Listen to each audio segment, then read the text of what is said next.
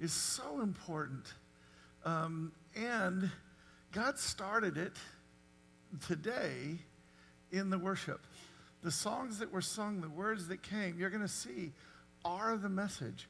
I want to say something. Whenever anybody comes up to me, the biggest compliment you can ever give me on a sermon is, that's exactly what the Lord was talking to me about this week. That makes me think that I'm actually lined up with what he's doing. That's the biggest compliment.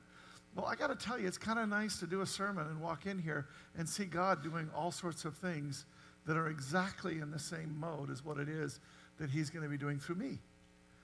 So it's cool when God is in control. Now, let me just say, how many people were here last week for Robert Kelly's first sermon ever that was phenomenal? How many people? I mean, amazing, right? First-time preacher, really? I'm like, good grief. I wish I was that good first time I ever preached. The bottom line, though, is what he did is what God is going to do is he's taking what Robert did, and as he always does in this church, one week builds on the other in a way that we did not plan. We didn't orchestrate this. You can't orchestrate this. There's way more moving pieces than you could ever get a hold of and ever control. And so what happens is God just week to week to week is building what he wants to build. What Robert did last week was he went after one of the most important characters in all the Bible and one of the most important moments in all of human history.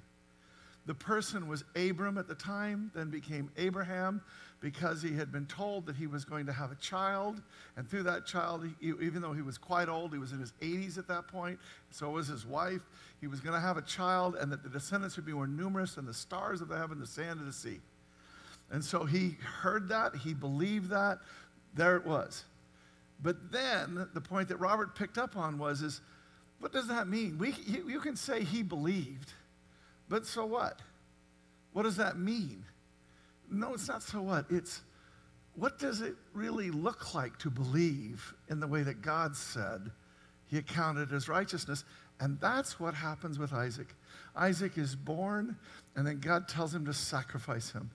Now, let's just be clear. Is there anybody in this room that would sacrifice your child for any reason?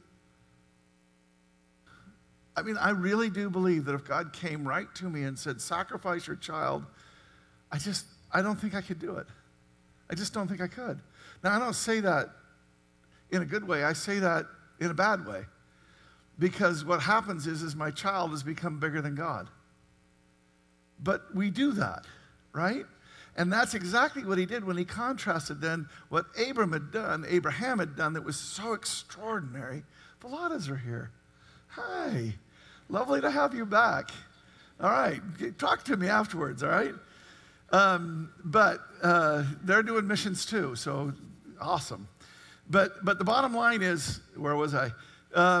Is that he contrasted Abraham with Saul. Okay? And Saul is us. Saul is the guy who, when God tells you to do something, Saul's the one that gets it figured out how to do that in a way that works with how I think it should go.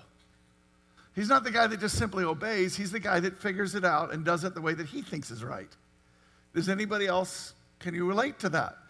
Okay? This is us, right? This is who it is. So the one that he brings up is the most important one of all where he did this. He did it several times. But the Philistines, an overpowering force. And the bottom line is I feel like I'm quite loud. Can I go down a little bit? Am I? Okay. But God comes. The Philistine army is going to overwhelm. And Samuel has told him, the prophet has told him, I want you to wait 7 days. And then I'll come. And I'll make the sacrifice, and then you'll go to battle. So Saul, to his great credit, waits 7 days in the face of this overwhelming army. I still feel like I'm hot, if you could, please. Okay? So the bottom line is that what he does is he's waited the 7 days, but his own troops start to leave. He just kind of freaks out. He gets something going in his own head, and he just decides in a way that honestly is very reasonable. It even has some nobility in it. I didn't want to go to war before we'd done the sacrifice and honored God. I mean, there was real logic in it, good, godly, that kind of Christian logic that we all use. But the problem is that when the prophet gets there, he says, you didn't obey. God wanted to do something with you. He wanted you to wait on him. He wanted you to trust him. He wanted you to know that he was bigger than that army. But you didn't. And now, see, with Abraham is the father. Abraham becomes the father of faith. When God says his descendants are more numerous than the stars in the sky, you realize we're the stars in the sky. It's not just the Jewish people he was talking about. He was talking about everybody that would come to God in the same way, right? And what God is saying to Saul is had you done it right, had you obeyed, had you trusted, had you believed, had you had faith, I would have done something similar with you. But now, no, I'm going to take it and do something else. And he did with David, right? And thank God for David. But you see that contrast right there. Now watch this. This is not just academic 2,000 years ago or more, actually 3,500 years ago or 3,000 years ago, whatever. But the bottom line is this is just not ancient history. Does anybody else think that the world is in probably the most interesting time right now that it's been in your lifetime? If you're old enough to be like me, there's one other time in the world, there's one other time in our history that you would remember where things just went bat crazy. And that was the 60s, right? In the 60s, there was two different ways of looking at the world. And for everything you could do, the ones that saw it this way could not understand what these other people were thinking. They thought they did, but they didn't. And the ones that saw it this way could not understand what these people were thinking, even though they kind of thought that they did. I did not think we would ever see that again. I was hoping we would not see that again. But we are seeing that again. The degree to which there is remember, God is the one who makes us one. And God is the one who said about 1.5 years ago to this church, a little over 1.5 years now, that he was withdrawing his protection to a degree, to let us slip down and experience the consequences of our actions, and that would lead to confusion, great confusion. And he told us that. And now what we're experiencing is this confusion. You got to work hard right now to make a connection with somebody who feels strongly on one side or the other. If you feel strongly, particularly if you feel strongly on the other side. And it does seem like everybody feels strongly, even though most people at this point have quit talking because it's just so difficult to do so. It goes so poorly, right? Because things are so fractured right now. So we're in the middle of something here. Now, I want to suggest to you that when you're in the middle of uncertainty, you really need faith.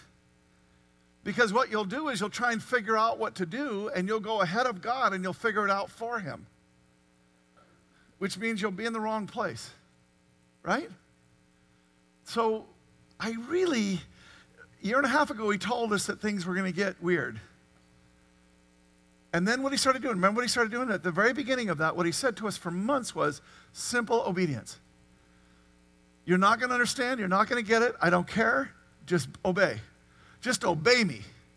Now, as he did that and taught us simple obedience over and over and over, how important it was to be just simply obedient, he then, at the beginning of this year, he started talking to us about what?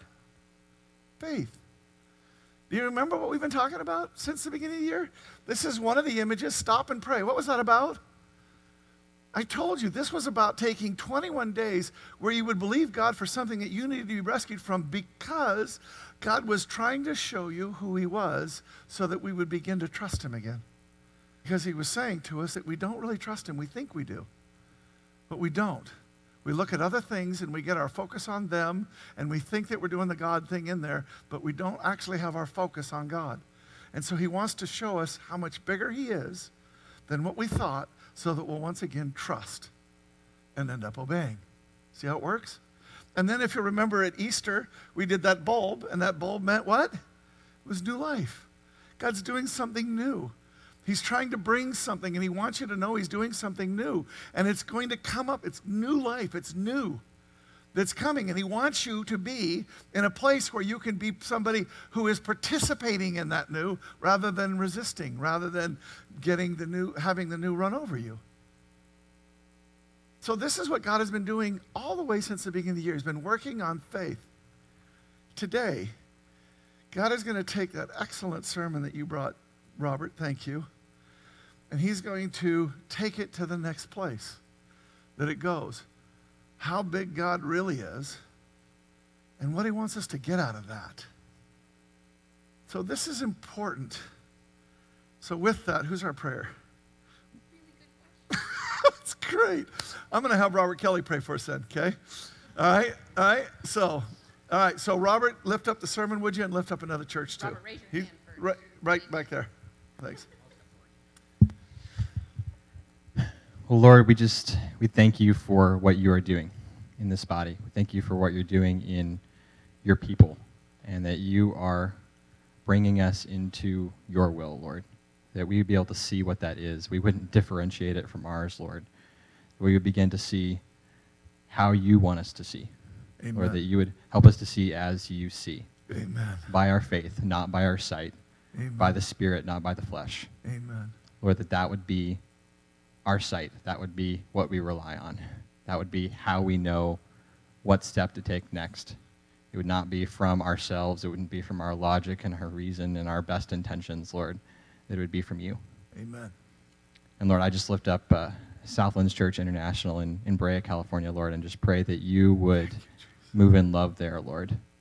Not just in power, but in love for your children there. And pray this in Jesus' name. Amen. Amen. So remember where we are in our journey in Luke now, and if you're visiting, great to have you here, and lovely to have you here. I know you guys, so I don't know if you remember me, but I do you. So I just want to show you, we're that last little red line there, we're right at Jericho today, and this is the very last days of Jesus' life. This is the last, as I said a couple of weeks ago, what we're looking at today and next week is the last thing that happens before the Passion Week kicks in fullness. And so this discipleship journey that we've been on, watching how God discipled the disciples and letting him disciple us the same, where we are right now is we're right at the very last thing that happens. How important do you think that is? Because I'm going to tell you, God is very intentional about such things, and the last thing is the most important thing. And sure enough, if he's talking about faith, it's impossible to please him without faith. And if he's trying to get us to a place where we believe him for real, and therefore love and trust and obey, how much bigger can it get, right? So with that said, we're at the very end, and we're only doing one verse today, and it goes like this. The crowd, remember he done Zacchaeus last time, and then going right into this, the crowd was listening to everything Jesus said, and because he was nearing Jerusalem, he told them a story to correct the impression that the kingdom of God would begin right away. Most of us know this well. Let me just briefly bring us all up to speed. The Jewish people, including the disciples at this point in time, were believing that Messiah was a worldly ruler who would raise up the nation of Israel unto rebellion from the iron boot of Rome and would deliver them from being oppressed by Rome. This is what people were thinking was going to happen, and this is what they were thinking was going to happen. And the problem is, in just a few days, before next Sunday, Jesus is going to die. Now, let's be clear about something. Last, probably Wednesday, not this Wednesday, but a week ago Wednesday, about 10 days ago, Jesus told them, I'm going to Jerusalem, I'm going to be betrayed, I'm going to be killed, don't worry about it. I'm going to resurrect. So you would think that they wouldn't be thinking this thing about being the Messiah that was going to do the thing that they thought he was going to do, but they didn't get it. And so the bottom line is, look what he's doing right here. He's telling them, you have a thought about how things are going and what they're going to be, and I'm telling you, it ain't going to be that way. In fact, what's going to happen, despite the fact I've told you plainly what's going to happen is something that's going to freak you out. So much so that you're going to scatter and run, because you are not going to be able to understand what this is. Do you see it? So this is what's going on in them. Now, for us to really understand what Jesus is doing in them right now, so that we have it happen to us too, we have to do something for us, And that is, we're going to talk about something called 3-act story structure. Now, 3-act story structure is what every movie, television, not every, virtually every, all the movies that you really hated tried to break 3-act story structure. Okay? And you were like, why did I waste my time watching that? Okay? Sometimes you can do that in 3-act story too, but if somebody's really trying to get outside of 3-act story structure, the problem is it just doesn't go anywhere. It doesn't mean anything. It doesn't do anything. We listen to stories. We think it's all about entertainment, and indeed there is that aspect to it. But what we don't understand is, do remember, Jesus used parables. Why? They were stories with 3-act story structure in them that we were to enter into the parable and get a revelation. And that revelation was to change us. Jesus started his journey, his final journey, by telling them parable after parable after parable after parable, because he was trying to get them shocked into understanding things differently than they currently did. You need to have a moment. You need to come to a place where all of a sudden you think things are a certain way, and they're going a certain way, and all of a sudden, bam, they're not that way at all. But then some other way comes about, and you're going, oh my gosh, that is better. That is the way it really is. See what I mean? He's trying to change us with this stuff. So 3-act story structure, it's in movies, it's in television, it's in books, it's even in the games that have stories. If you're just talking first-person shooter, there's still a little bit of it. But any story that has any game that has a story in it, this story is built on 3-act structure. It's the way jokes work. It's the way parables work. It works. It's everywhere. Now, I'm going to say something right here, which those of you who travel in these circles are going to want to talk to me about, and by all means, give me a call. But I'm going to tell you that 3-act story structure is how God works with us. That's why it resonates with us. God teaches us using this very structure. We now use it to tell stories, as did he, to tell stories. But there are many, many, many, many, many, many, many, many stories in the Bible that are 3-act story structure in order to bring about revelation in the character and in us as we read it. And God does that in our lives. Somebody could say, no, it's just the brain doing pattern recognition. If that is what you think, like I say, call me. I've talked about that in other sermons, and I'll talk to you about that again. But I'm telling you, this is how God grows us. 3-act story. It's why we call ourselves narrative beings. Okay?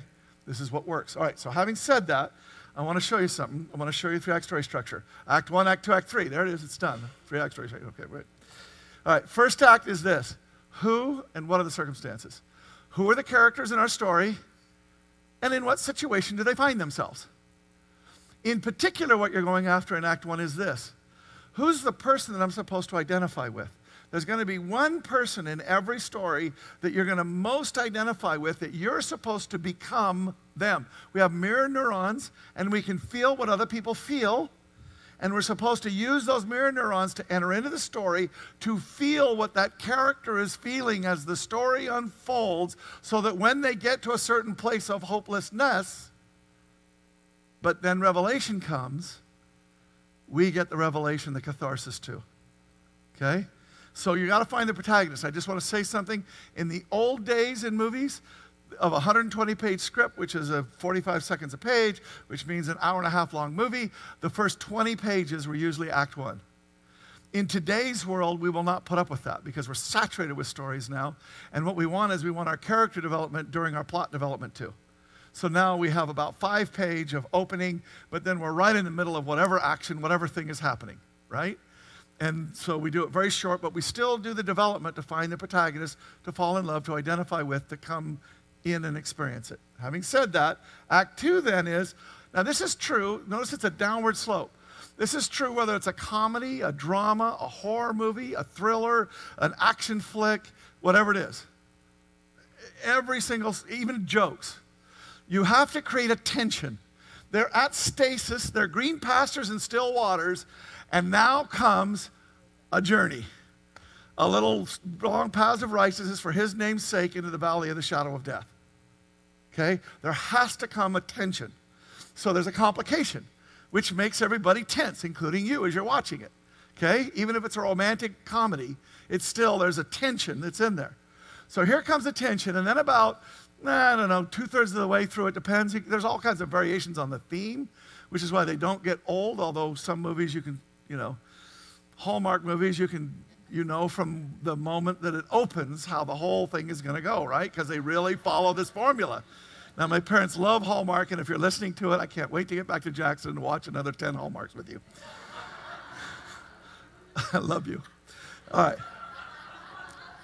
Complication. Okay, they love them. And they call it the Hallmark moment when they get to Act 3. Okay. But what happens is there's always going to be a solution. There's going to be something that happens in the story that's going to seemingly make it okay. And for a little while, you're going to be like, oh, maybe this is the new ground, and I can settle, and everything's okay. And then all of a sudden, boom, the bottom drops out. We go into full-fledged crisis. There we are, right? Now, romantic comedy, how's this work? Boy and girl meet cute. Boy or girl, whichever one, is our protagonist. There's a complication, she owns a little bookstore, and he's the big megalomaniac book company who's going to overtake, right? Okay? So they can't possibly get together because they're different interests, but then they cut to liking each other, and maybe there's something that's going to go on, right? And it's going to be okay, and then all of a sudden she finds out what's really going on. Even though at that point in time he's wanting to back out of it, but it still comes out, and now it's crisis. They cannot possibly get together. It's Bruce Willis who's in the tower, and he's just at a Christmas party, and terrorists take over the building, and so that's tension, but he starts to win. He's beating the bad guys, and we start to thinking, well, if this keeps up, he's going to beat all the bad guys, he's going to win, a false bottom, and then what happens? He gets captured. It always ends with some guy hanging off of a chain these days, right? Being electrocuted and so on, right? So now he's captured. There's no way he's going to be able to do anything. They even go to... Sorry, I hate horror. I don't know. Does anybody in here watch horror movies? Yeah, I know. I do not understand them. You know how big they are in the world? But even in a horror movie, the teenagers are just going to a little trip, right? And they're going to meet at the house. And then it gets dark and something weird happens and there's tension. But then they lock themselves in a room so they're safe. But then there's some portal or some traitor or, some hole or some secret passage or whatever it is. And boom, now they're in crisis. And also some of the kids have already died. I really shouldn't say this, but I'm going to. It's always the kids that are having sex. They're the ones that die first. Okay? All right. So it's crisis. It's crisis. And now they're in a locked dungeon, but there's no possibility of hope. Here's the key to the end of Act 2. This is the key. You gotta lose hope. There is no hope anymore. There's no chance. It's over. Bad guy won. Bad thing won. Guy and girl don't get together. It's over. And then we even get this little moment here that goes on just a little bit over to the right, where we're kind of living in that and we're going, this sucks, right? As a moviegoer, as a person who's experiencing this story, I hate this. Look, she's going this way and he's going that way, or this is happening, or all these terrible things. This is really bad, right? Now, a little bit of sidebar right here. Just dropping you out. I want you to see something. It'll be important in a sec. Okay? In the old Greek tragedies, which was everything that they did, in the old Greek plays, think about what their mindset was of reality. It was that there are all these gods, and they are not necessarily good people. There might be one or two good gods, and the rest of them are drunks or, whatever, right? And that they get in these arguments, and they mess with people in order to prove a point. There's these things that happen, and as far as we're concerned, it's arbitrary, capricious, it has no meaning, it's just stupid. We hate this, but we have to make appeasement to them. Now, what they would do is, at that critical moment at Act 3, when everything was wherever it was, then there would be what we call Deus ex machina. And what that means is God and the machine. And literally, the reason why they call it that is because look at the machine. And what they would do is the people would be acting it out down here on the stage, and then it was time for God to show up. God shows up, that's another way of saying it. And what happens is they would literally lower God into the middle of the action, and then God would just make everything whatever he wanted to make it, and it was over. There was no continuity in story. There was no flow. There was no purpose. It would be God and the machine, boom. That's it. Now, the reason why I bring that up is because we don't do that anymore. And the reason why we don't do that is because it's not true. Things aren't arbitrary and capricious. It's not just not true because there's not a bunch of gods up there that are doing something. It's that there is meaning in life. In everything that happens, there's meaning. The Holy Spirit comes over the formless and void, the tohu wabohu, the emptiness and the void, and the Holy Spirit shapes the empty and the void into things that have purpose and meaning. Everything that happens in your life has purpose and meaning. Everything that happens in your life is part of God's plan for you, prepared since before the foundations of the world. Everything. We don't see it, we don't know it, we don't even really think it, even as Christians. We don't understand the degree to which God is working a journey, a 3-act revelation. He's trying to bring us to an understanding through everything that happens in our life. Now again, you can argue that if you want to, feel free. But what I'm telling you is, this is good theology. God is utterly in control, and the Holy Spirit is continuing to bring purpose and meaning, revelation, understanding, growth, depth to every person through everything that happens in our lives. This is true.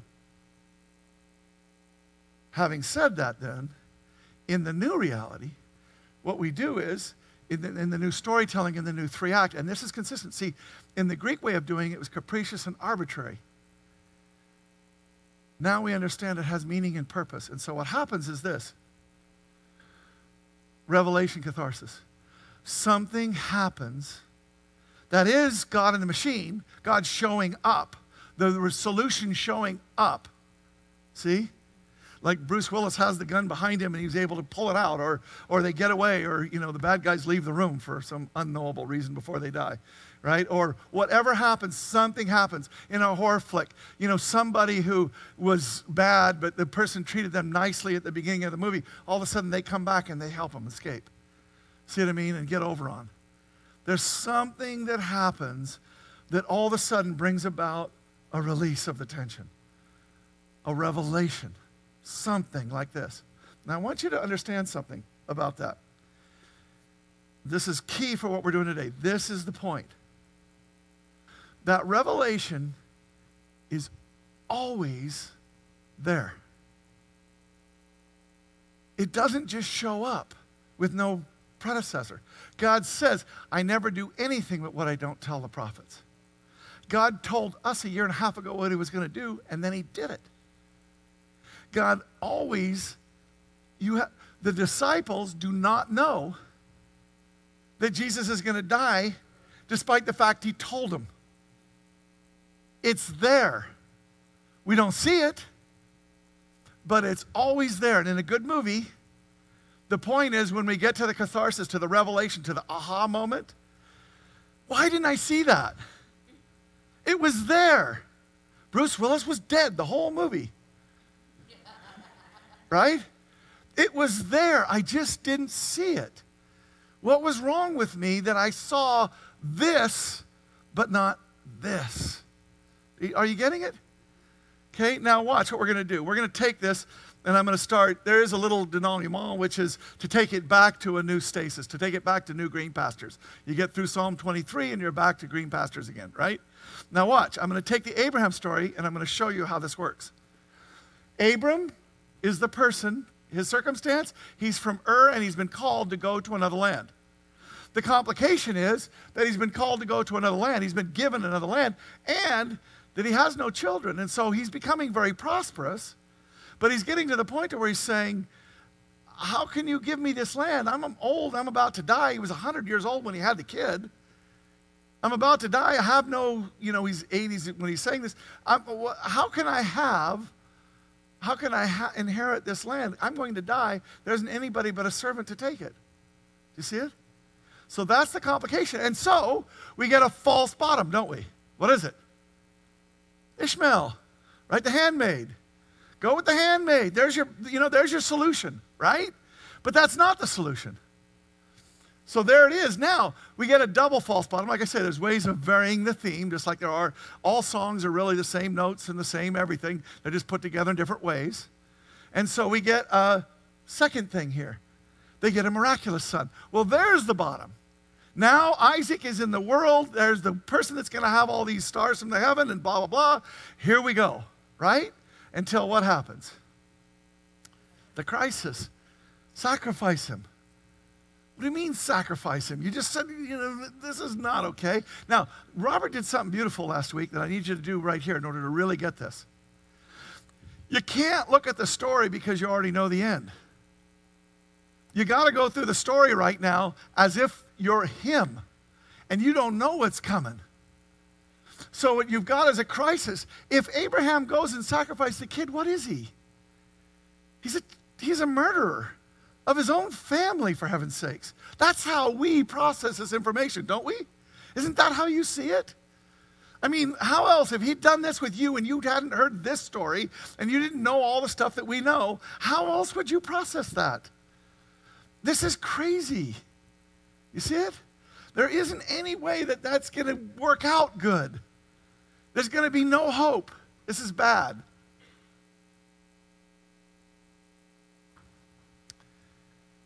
No hope.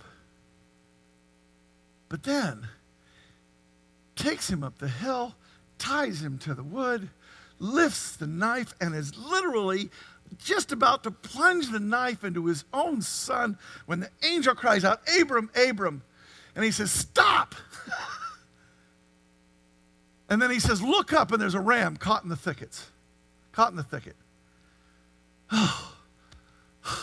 Right?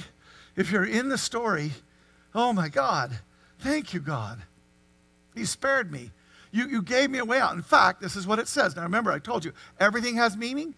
What's the meaning that Abraham got out of this and that all of us are supposed to get out of this? Right here. Don't lay a hand on the boy, the angel said. Don't hurt him in any way. Listen, for now I know that you truly fear God. You have not withheld from me even your son, your only son. Do you see this?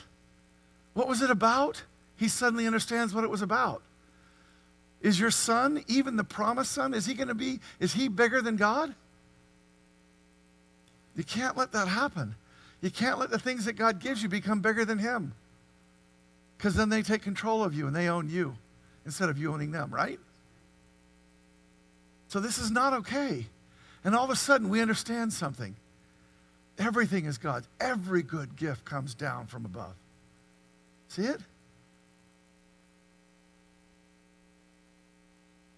Abraham, watch though.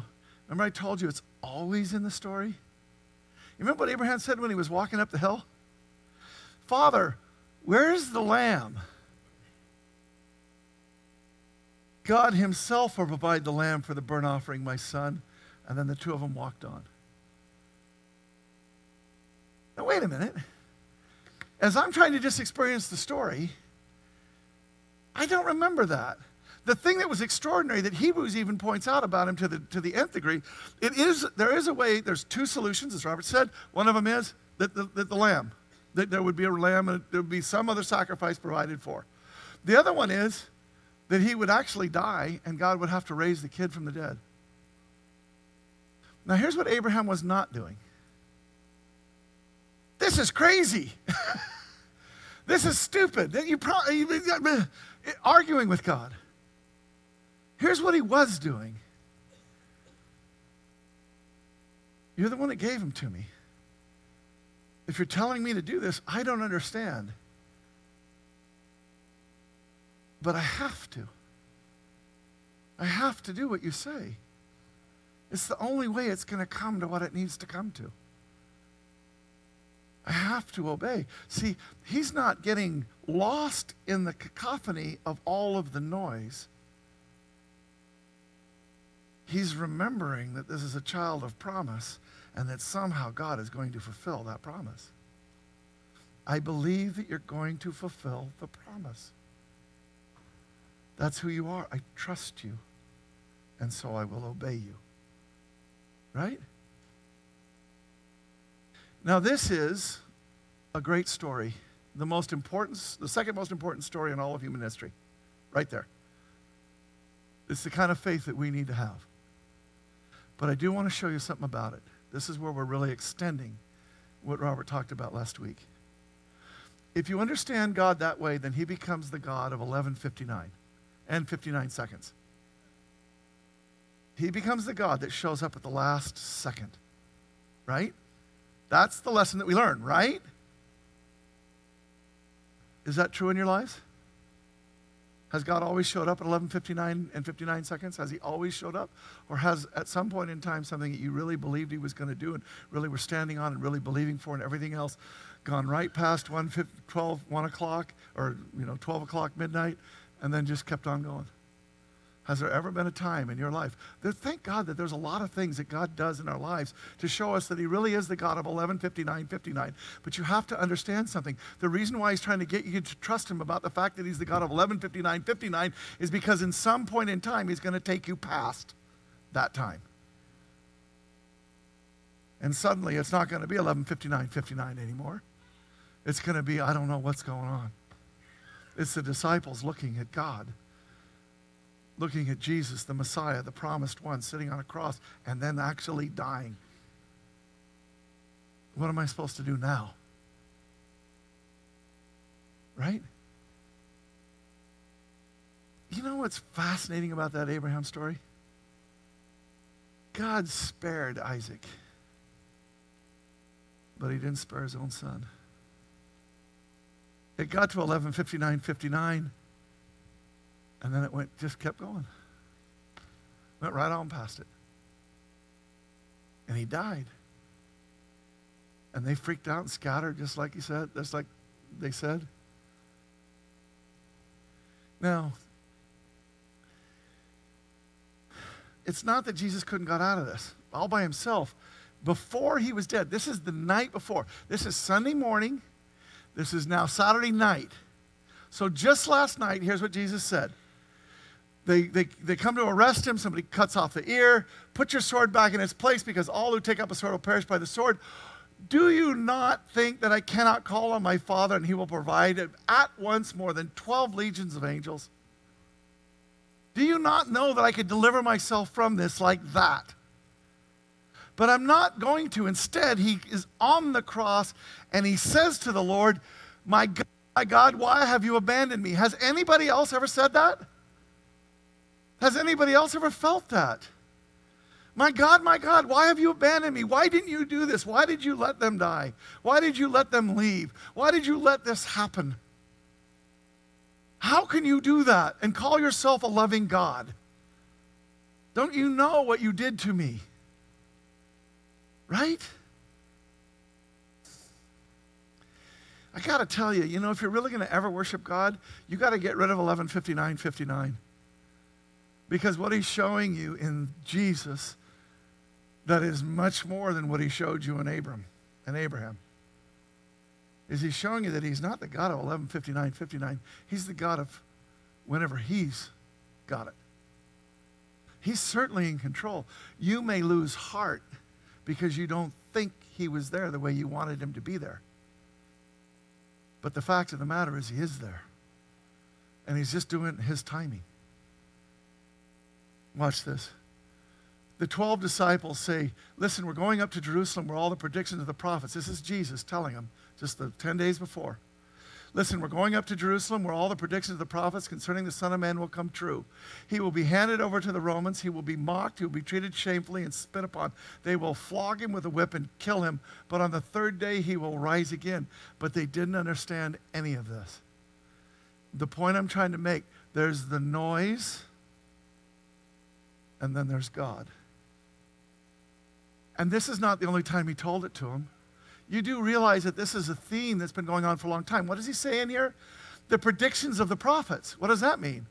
It means that he's been telling them for a long time what was going to happen to the Messiah. Why nobody saw it is like unbelievable for us who now see it because we have the advantage of having seen what it really was. What I want to tell you is nobody at that point in time got it. So you have to understand that that's how we are. We hear the noise and we get distracted by it and we lose the voice of the Lord. Here's a time when in Isaiah 53, which I think is probably the most extraordinary chapter in all the Old Testament because of how it talks about Jesus. And just listen to this. He was despised and rejected, a man of sorrows, acquainted with the deepest grief. We turned our backs on him and looked the other way. He was despised and we did not care. Right? This is the crucifixion. But now watch. Now he's going to twist it. You were thinking one thing, but here's what I'm thinking, says the Lord. Yet it was our weaknesses he carried. It was our sorrows that weighed him down. We thought his troubles were a punishment from God, a punishment for his own sins, but he was pierced for our rebellion, crushed for our sins.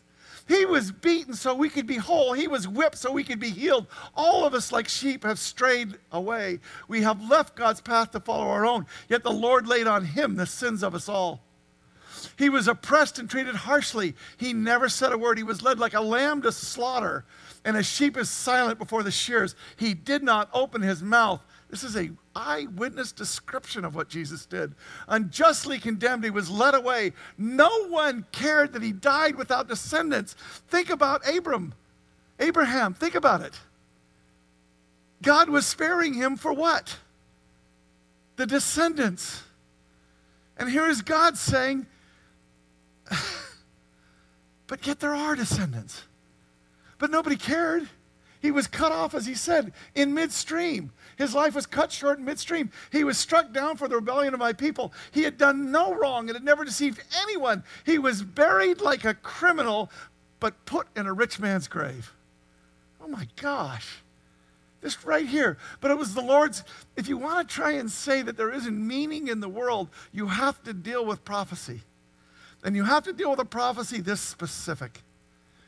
It was the Lord's good plan to crush him and cause him grief. Yet when his life is made an offering for sin, he will have many descendants. Us. He will enjoy a long life, and the Lord's good plan will prosper in his hands. When he sees all that is accomplished by his anguish, he will be satisfied. And because of his experience, my righteous servant will make it possible for many to be counted righteous. That's us. He will bear our sins. I will, God says, give him the honors of a victorious soldier because he exposed himself to death. He was counted among the rebels. He bore the sins of many and interceded for rebels.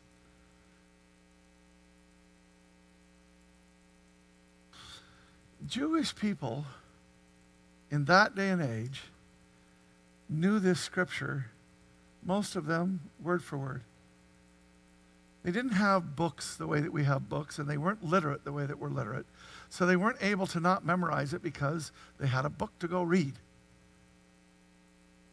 So what they would do, particularly the scholars, but even the people, they would hear these things read, and they would memorize them. They would put them in their hearts. How can you read that and then see what happened with Jesus and not understand what's happening when he dies on a cross? So that instead of being there, you freak out and scatter and end up in fear. How could that happen? I don't think I know the answer. The thing that I know is I do it. And so I've got to start doing something else. I've got to start looking for the Lord's voice in the middle of the noise. All the time. All the time. I've got to start realizing there is noise. And it's going to distract me. Even the women, when they get there, the women are terrified. And this is after Jesus is raised again. The men ask, why are you looking among the dead for someone who's alive? He isn't here. He's risen from the dead. Remember what he told you? That Son of Man must be betrayed in the hands of sinful men and be crucified, and that he would rise again on the third day. Then they remembered that he had said this. So again, the point is, if your God is the God of 11:59:59, I'm sorry to tell you, but there's a 12:01:01 happening to you, or 12:00:01. That's going to happen in your life. God is not the God of that clock. God is the God of a calendar. And if he wants to take 3 days to show you the truth, or, as Hebrews talks about, saints of old that died looking forward to a promise that wasn't revealed until 1,000 years later. It doesn't make him less true. He is the God of his promise. What he showed us in Abraham was that he fulfills his promises. What he's trying to show his disciples at this moment in time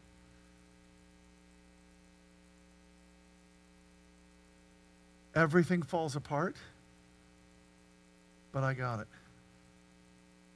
What he's trying to show us right now in our world that is falling apart, I got it.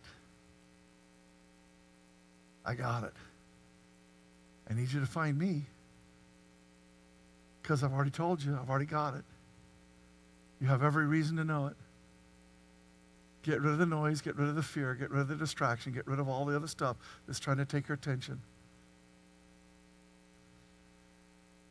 Because the fact is God is the one who does what he knows is best when it's best.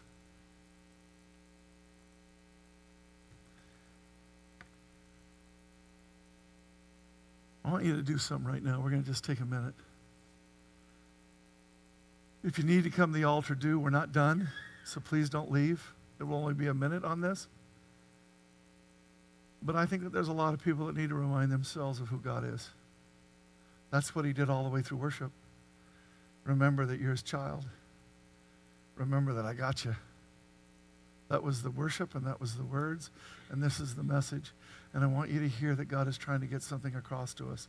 He's trying to say, as much as you think you get it, I'm telling you, I got it infinitely more. And so there is no fear. There's every reason to trust. There's every reason to seek him and find what he wants you to do, and then just do it, no matter what it is. So I want you to take a minute here in your chairs, or if you need to come forward, do. But I really want you to take a moment before the Lord here, and I want you to press into him and just say, I get it. I don't see. I don't remember to hear just your voice. I get distracted. I get pulled away. I need to hear you. So let me just be about you. Thank you, Lord. Pam? Thanks.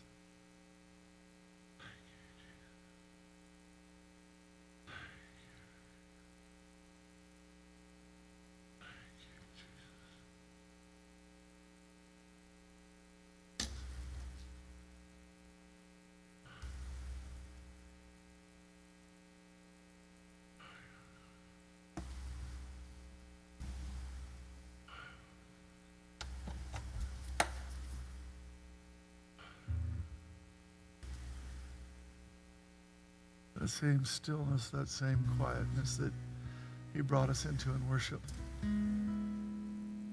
Return in trust.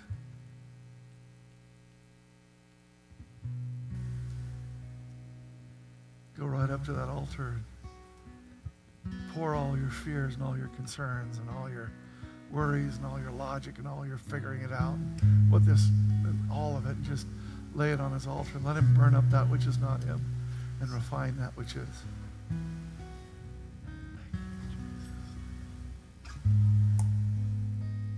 Thank you, Jesus. Thank you. Thank you.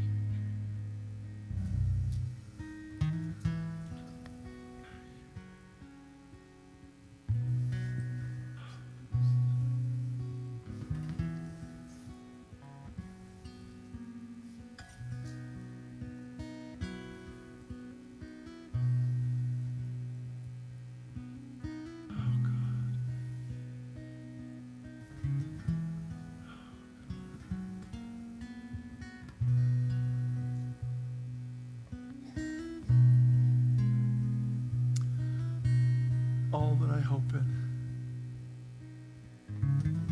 that is not you. Take it away from me.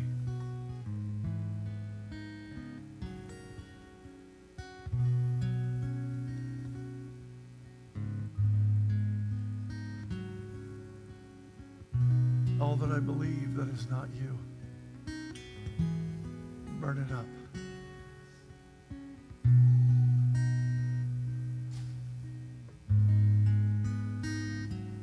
that I hear and I look at and get distracted by. Bury it.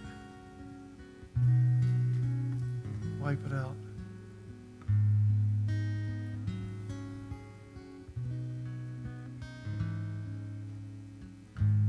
Let me get in the zone with you to where you're the only thing I hear. You're the only thing I see. Everything that I hope in, that is you. Let it begin to fill my gaze, fill my perspective. All that we believe in, that is you, God. Raise it up, that we might look on it with thanksgiving and praise even before it's ever happened. Thank you, God.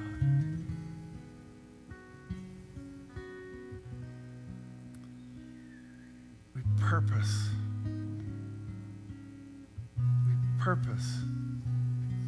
to focus on you and you alone.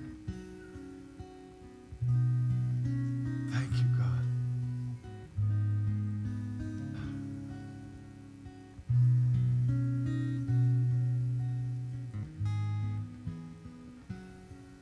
Thank you, Jesus. Thank you.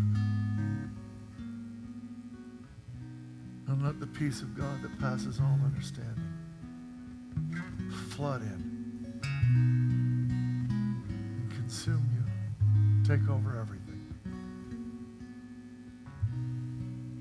Thank you, God. Yea, though we walk through the valley of the shadow of death, we fear no evil. For you, your rod and your staff comfort us. And you prepare a table for us in the midst of our enemies. You anoint our head with oil.